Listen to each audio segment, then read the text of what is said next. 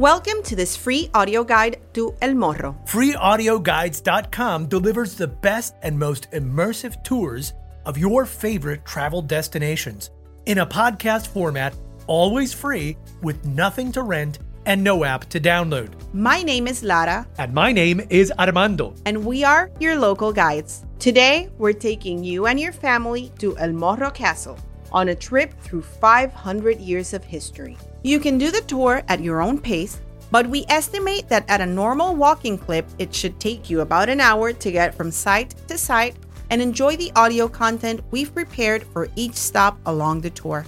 To navigate your way through this tour, please pick up the helpful free map provided by the National Park Service for the San Juan National Historic Site. It's available right as you enter the fort past the park ranger's desk. We'll be referencing the inset map titled Castillo San Felipe del Morro, which has the 6 levels of the fort clearly labeled, and we'll play this sound whenever we suggest you pause the podcast to make your way to the next location. We've also included a link to the map in the episode description for this tour. By the way, park rangers are super friendly and super knowledgeable, so if you have any questions, reach out to one of them. Our podcasts are also divided into chapters.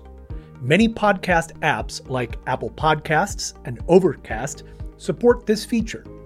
Each level of the fort has its own title and chapter, allowing you to quickly browse, skip ahead, and navigate directly to different sections of the guide. Once you're done with this tour, be sure to check out our other podcast tours at puertorico.freeaudioguides.com.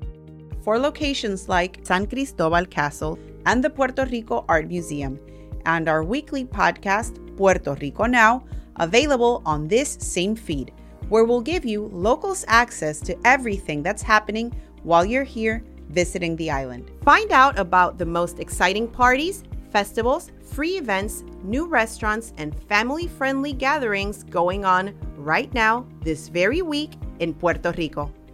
To help us grow, please leave us a 5-star review on your podcast app of choice. Subscribe to the show, follow us on Twitter, Facebook, and Instagram at Free Audio Guides, and be sure to support our advertisers. If you want to go a step further, you can show us, your tour guides, some love at our virtual tip jar at puertorico.freeaudioguides.com. We've also placed a link to the tip jar in the show notes. Now, let's get started.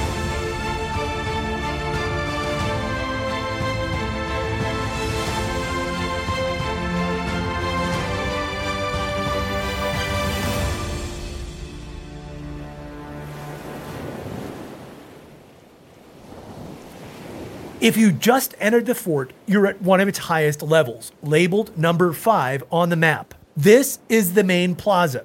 This tour will take us from the oldest part of the fort, which happens to be the bottommost part, back up to where we are now. As we make our way up through the fort's different levels, we'll be traveling forward in time, and along the way meeting the site's most important historical figures. Let's start heading down to the water battery. This part of the fort can sometimes be closed, so ask a park ranger if the water battery is open on the day of your visit. If the water battery is open, head to the level labeled with the number 1 on your map. If it's closed, head to the observation deck on level 4. From there, you can look down onto the water battery. As you walk to our first stop on the tour, let's get you up to speed on a little history. Puerto Rico had been inhabited for thousands of years by indigenous peoples. At the time of Columbus's arrival in 1493, during his second voyage to the Americas, the local population, known to history as Taínos, called the island Boriquen, loosely translated as the lands of the valiant and noble lords. The modern term for Puerto Ricans, Boricua, is a derivative of the original Boriquen. The Spanish monarchs laid claim to the island and in 1508 granted Juan Ponce de León permission to explore and colonize the territory. In the ensuing decades, the naturally well-protected bay on which El Morro is built became of strategic importance to Spanish transatlantic trade. Puerto Rico's geographic location and access to fresh water made it the first good harbor for ships coming to the Americas from Europe after the months-long voyage. The trade winds required to propel ships back and forth across the vast Atlantic would naturally deposit incoming vessels in its vicinity, and sailors would disembark to resupply. This made Puerto Rico a hugely important asset in a complex network that defended the merchant fleet and its trade routes, and particularly the transportation to the old world of gold, silver, and gems extracted from Spain's American colonies. All this treasure making its way around the Caribbean attracted, what else? Pirates. Lots and lots of pirates. The treasure is mine. The impressive fortifications you are in now, the old walls around San Juan, San Cristobal Castle, and a number of other smaller forts and batteries were built to defend against the pirate threat and, crucially, against rival countries' designs on the Caribbean. Late to the game, other European powers wanted to build their own New World empires, and Puerto Rico became an attractive piece in the high-stakes diplomatic and not-so-diplomatic game to control American treasure. Let's take a break here. Once you get to our first tour location, press play and we'll take you back to the 16th century.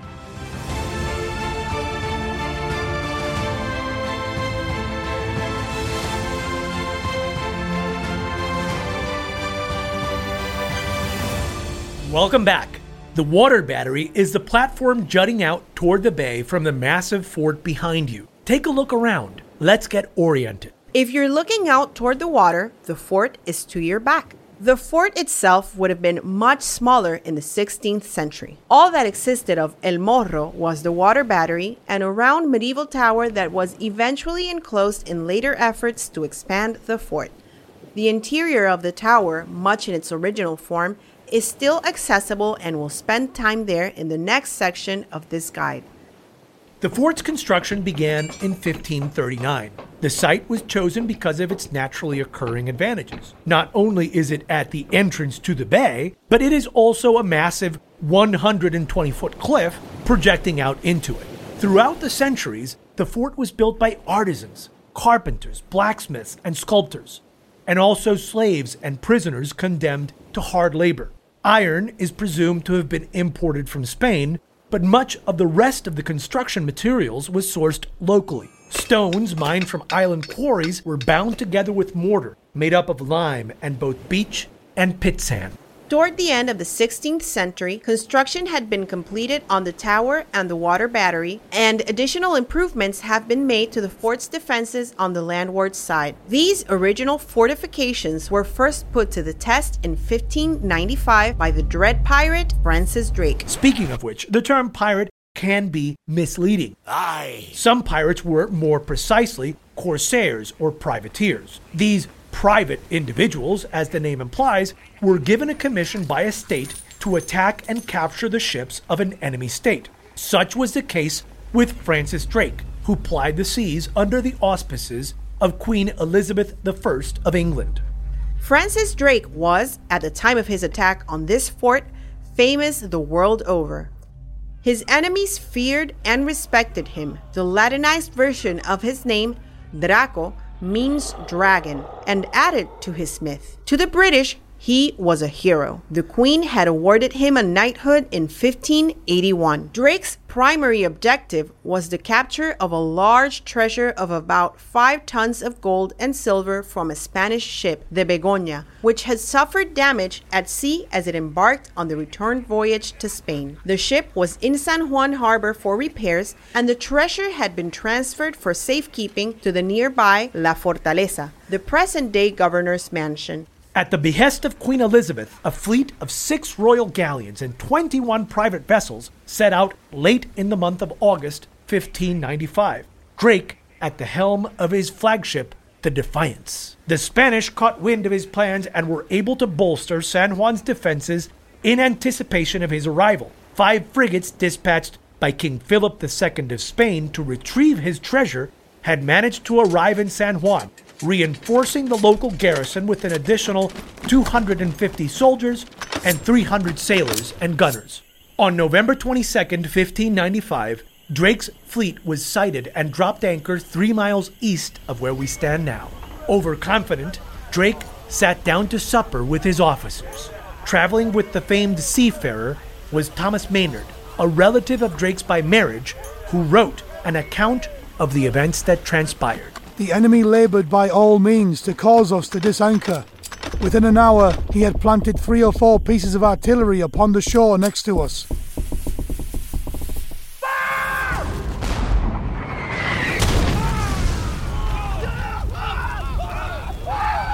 While our general sat at supper, a shot came amongst them, wherewith Sir Nicholas Clifford, Brute Brown, Captain Stafford, and some standers by were hurt.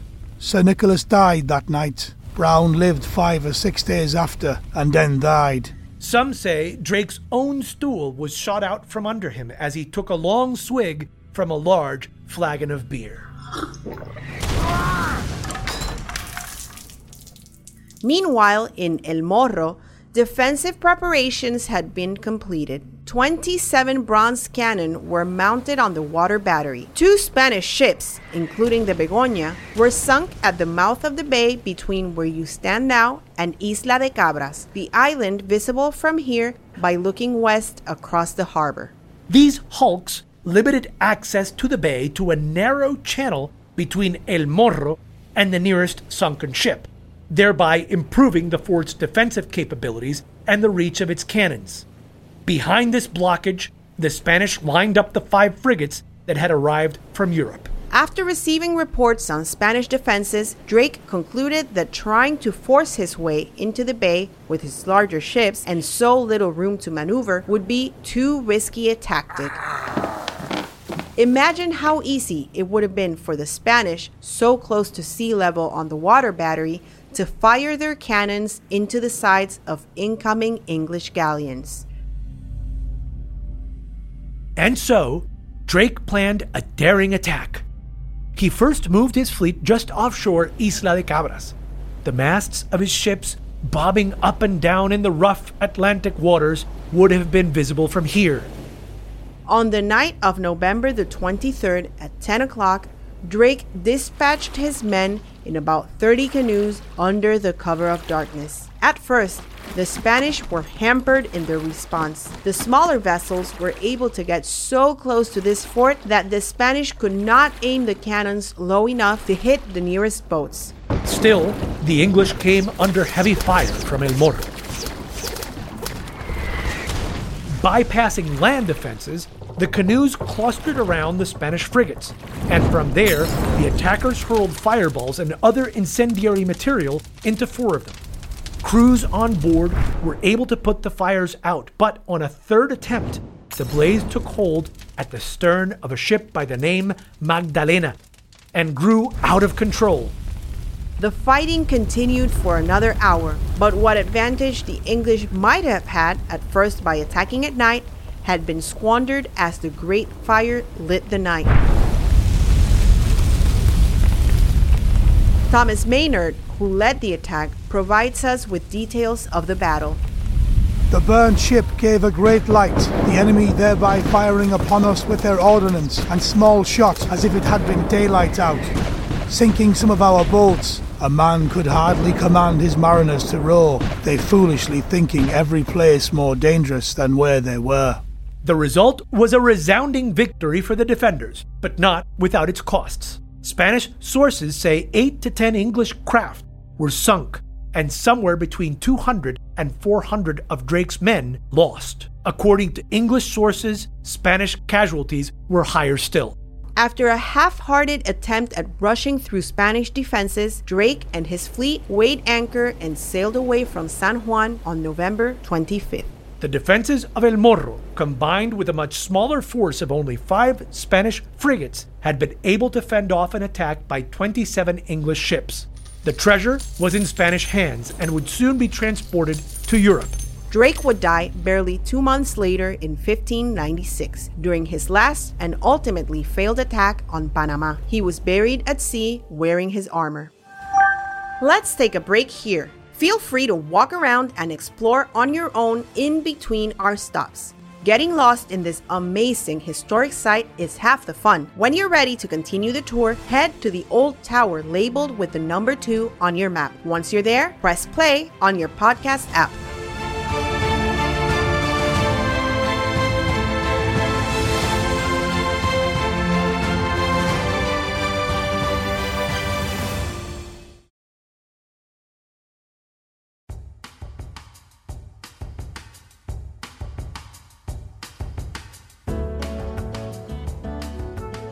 Hey there, this is Armando.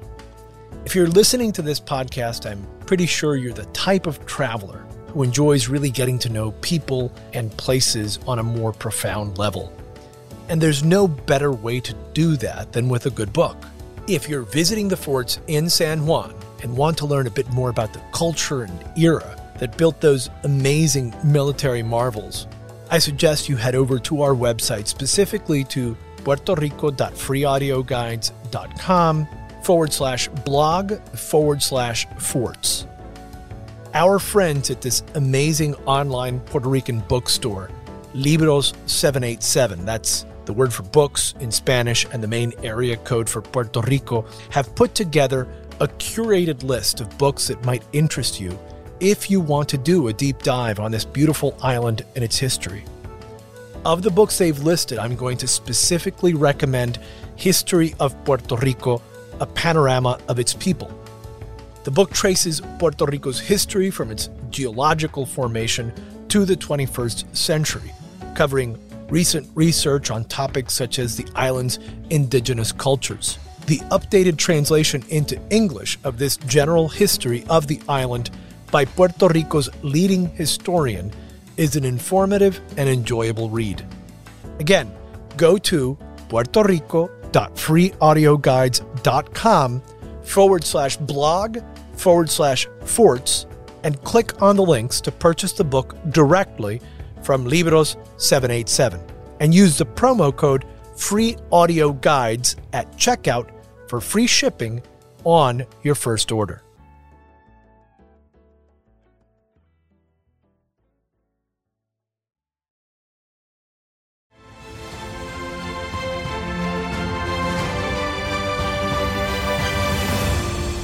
Welcome back. You are now inside the oldest part of the fort, the Old Tower. As we indicated earlier, the tower was eventually enclosed by the growing fort around it, but the interior survived. Despite the successful defense against Drake in 1595, the Spanish monarchy rightly considered San Juan vulnerable to future attacks, but did little to improve the city's defenses in the intervening years. In fact, things got worse.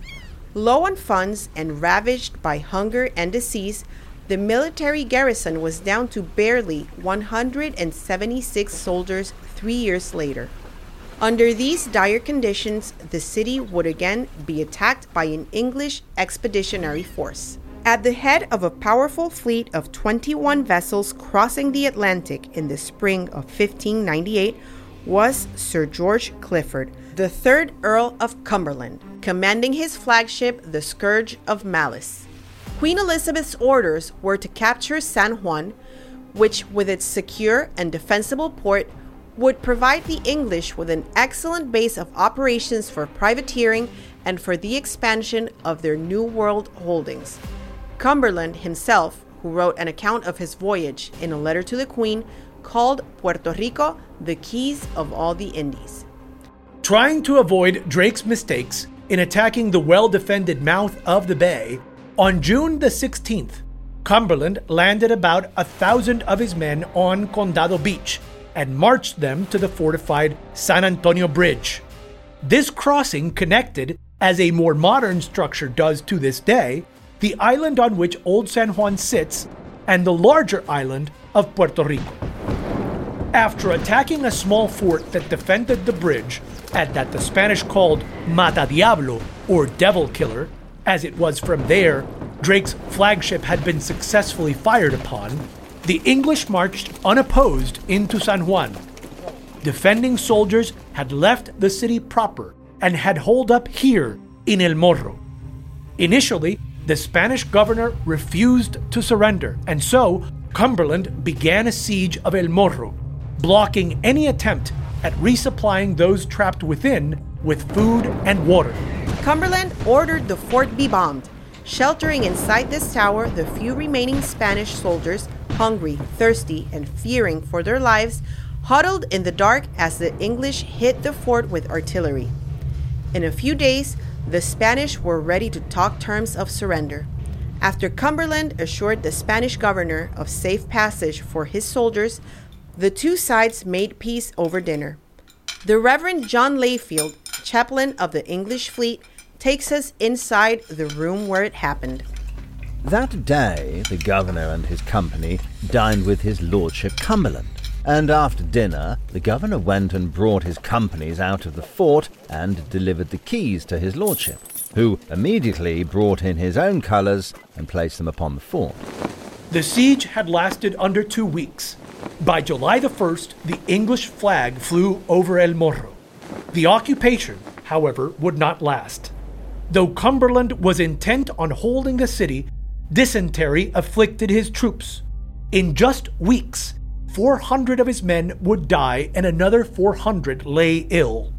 His able soldiers down to 700, and knowing the Spanish were readying a fleet to retake the city, the English set sail from Puerto Rico, but not without first sacking and burning much of the city.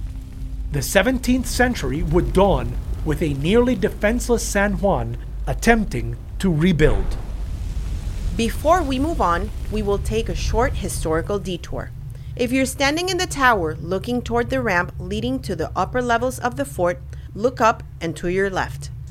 There you'll see a projectile lodged in the wall. It was driven into the fort on May the 12th, 1898, 300 years after Cumberland's siege of El Morro by the United States Naval Fleet under the command of Admiral William T. Sampson. On that day, Spanish and Puerto Rican soldiers fought valiantly in this fort, built to defend against galleons bombarded now by modern battleships, two different eras clashing. Unlike the English, the Americans would eventually take Puerto Rico and hold it to this day. Let's move on from here. Feel free to explore the level labeled with the number 3 on your own. Be sure not to miss the kitchen where meals were prepared for Spanish soldiers and the forge where they did their metalwork. The walls are stained with soot from those hot fires centuries ago. When you're ready, head to the 4th level. You can take the stairs leading up to the main ramp, or you can use the circular staircase, which provided soldiers with faster access between the 2 levels in the heat of battle.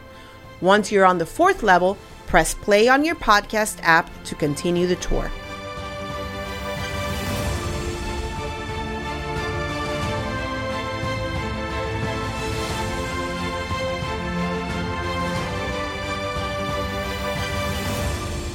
Welcome back. This 4th level of the fort affords one of the best views of the mouth of San Juan Bay from the observation deck. Be sure to check it out. Right by the observation deck is a sentry box, or garita in Spanish. Soldiers would be posted here to look for enemy ships. One sentry box in particular, in San Cristobal Castle, is known to every single Puerto Rican as part of local legend, La Garita del Diablo, the Devil's Sentry Box. It is said this particular post was so far from the fort that soldiers feared being sent there on duty. One night, a soldier by the name of Sanchez disappeared, leaving behind only his uniform and his weapon, never to be heard from again. The sentry box has had its cursed name until present day. If you look up from here toward El Morro's 3 flags, you'll see a more modern observation post with a smooth, curved surface and 3 large slits. Clearly, this isn't colonial Spanish architecture. In fact, it was built into the fort during World War II. From here, American soldiers would watch for German submarines and other warships. A note about the flags. You'll probably recognize the Puerto Rican flag and the American flag. Puerto Rico is a United States Commonwealth or territory, and hence the stars and stripes fly over public buildings here. The third flag, however, may be unfamiliar to you. It is the Burgundy Cross, the Spanish military flag during most of the colonial era.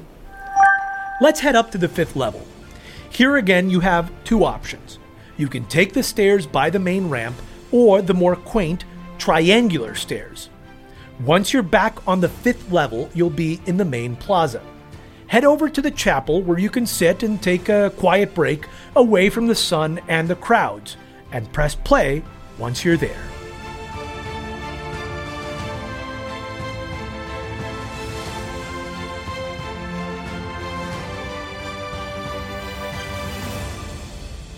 Welcome back. One of Spain's main goals in colonizing the Americas was taking the Catholic faith wherever she went. The life of a Spanish soldier included daily mass at this chapel. Before major battles, soldiers would gather here to pray for good fortune or to confess their sins should they perish in combat. Back then, Mass was in Latin.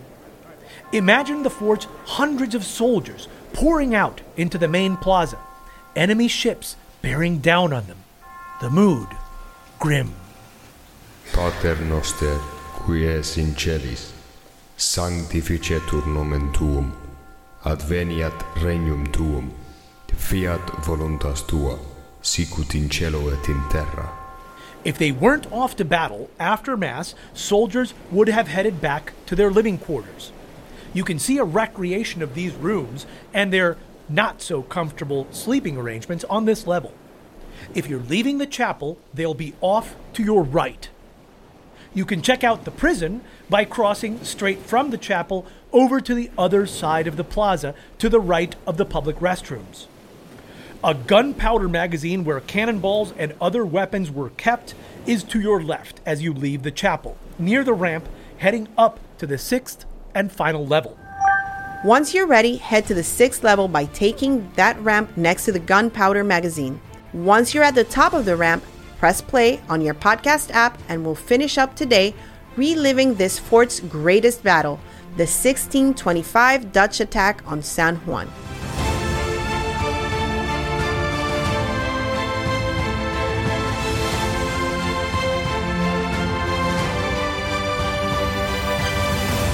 Welcome back. You are now standing on the Austria Bastion. By 1625, this section of the fort and the dry moat below had been built. Their purpose was the defense of the fort's land side, with cannons pointing through the openings on the walls toward the large green esplanade you cross to get to El Morro. The fort had taken on the basic shape it retains to this day. However, the rest of the city was undefended, with no walls protecting its sea and harbor sites, and the city proper vulnerable to a land attack similar to Cumberland's in 1598. In 1625, the Dutch would attempt just such an attack. Under the direction of the privateer Bodwin Hendricks, a fleet of 17 ships and over 2,000 men appeared on the horizon. Catching the city by surprise and woefully unprepared, Puerto Rico's new governor, Juan de Haro, who had been on the job less than a month, made urgent defensive arrangements. On September the 25th, with favorable winds and betting El Morro's cannons could inflict some harm but not keep the entire fleet out, the Dutch sailed into the harbor and dropped anchor close to where cruise ships dock in present-day San Juan. Though El Morro's cannons did fire on the invaders, the Spanish soldiers were not well-trained artillerymen, and their equipment kept malfunctioning. Hendricks' bet had paid off. He'd taken the bay at the cost of only 4 of his men. From there, the Dutch disembarked and marched into the city essentially unopposed. Governor de Haro, knowing his much smaller garrison would not be able to face off out in the open against the much larger enemy force, retreated into El Morro with about 330 soldiers and what limited provisions they'd been able to gather. Brave locals would aid the soldiers, rowing canoes past the Dutch blockade and directly to the water battery, where they would hand off supplies to the men inside the fort. Hendricks, meanwhile, set up his headquarters at La Fortaleza, and a foreign flag again flew over the city. From there, he wrote the governor and ordered him to surrender the fort, or else he would take it and kill all who opposed him, even the elderly, women, and children. From within El Morro, De Haro responded that he would do no such thing, and the Dutch began a siege of the fort. To imagine the siege, look out through the openings on the fort's walls onto the green lawn. On the far end, the Dutch began digging trenches. From there, artillerymen fired their cannons on El Morro. Dutch sappers, or diggers, continued building trenches that came ever closer to the fort. With each line of attack getting nearer, the Dutch continued firing with greater precision, exacting casualties and weakening Spanish defenses. The invaders would dig over 3,300 feet of trenches in this field. However, the Spanish responded with their own cannons and with daring raids wherein soldiers would exit the fort, jump in the trenches, and engage in hand-to-hand combat with the Dutch. A Spanish official, Diego de la Raza, wrote of these courageous attacks. At 9 in the morning, our soldiers on the Austria bastion alerted the governor that the enemy was approaching through the trenches with a large piece of artillery, and that they were nearing our moat.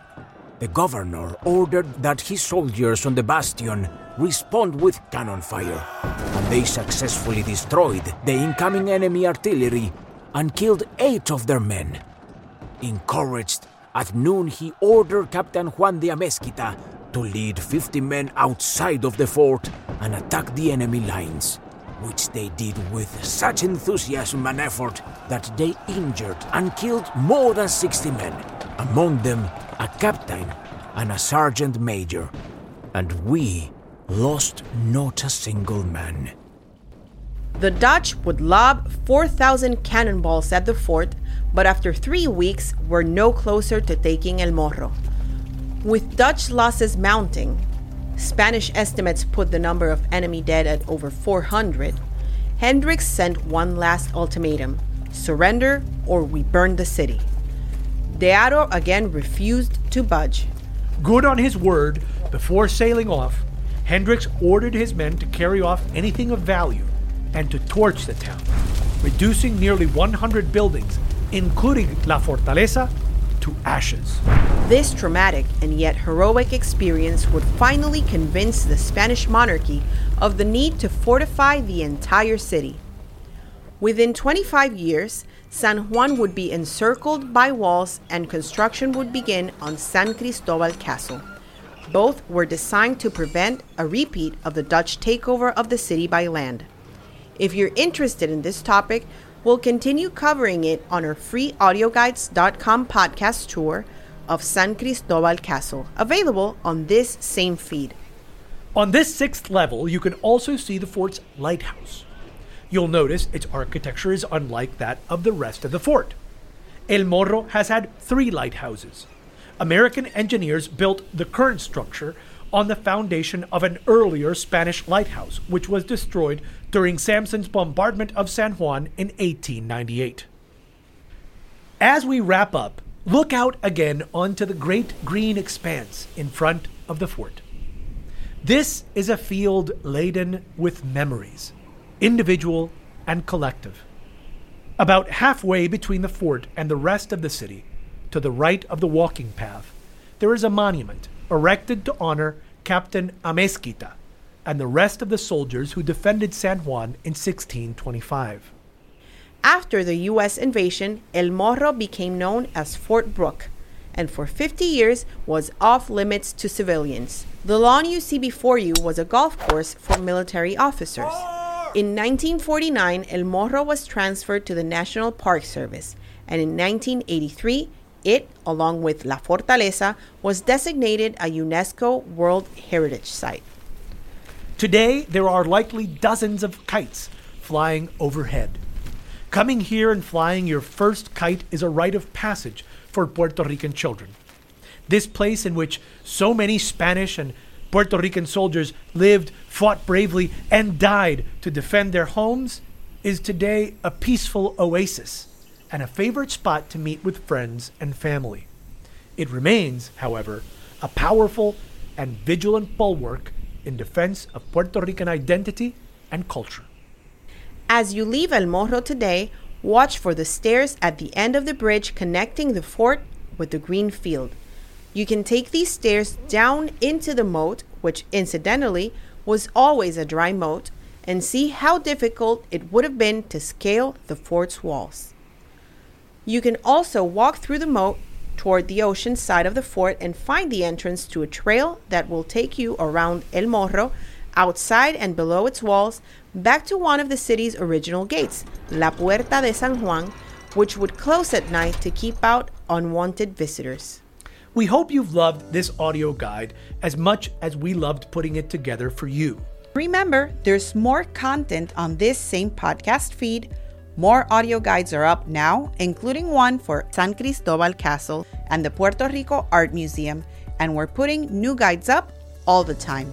There's also Puerto Rico Now, updated weekly with insider tips to what you might be interested in doing while you're here visiting. Finally, please remember to leave us a review and subscribe to the show on your podcast app of choice. Or, if you'd like, to leave your friendly guides a tip at puertorico.freeaudioguides.com. Until our next adventure together, enjoy your visit to Puerto Rico.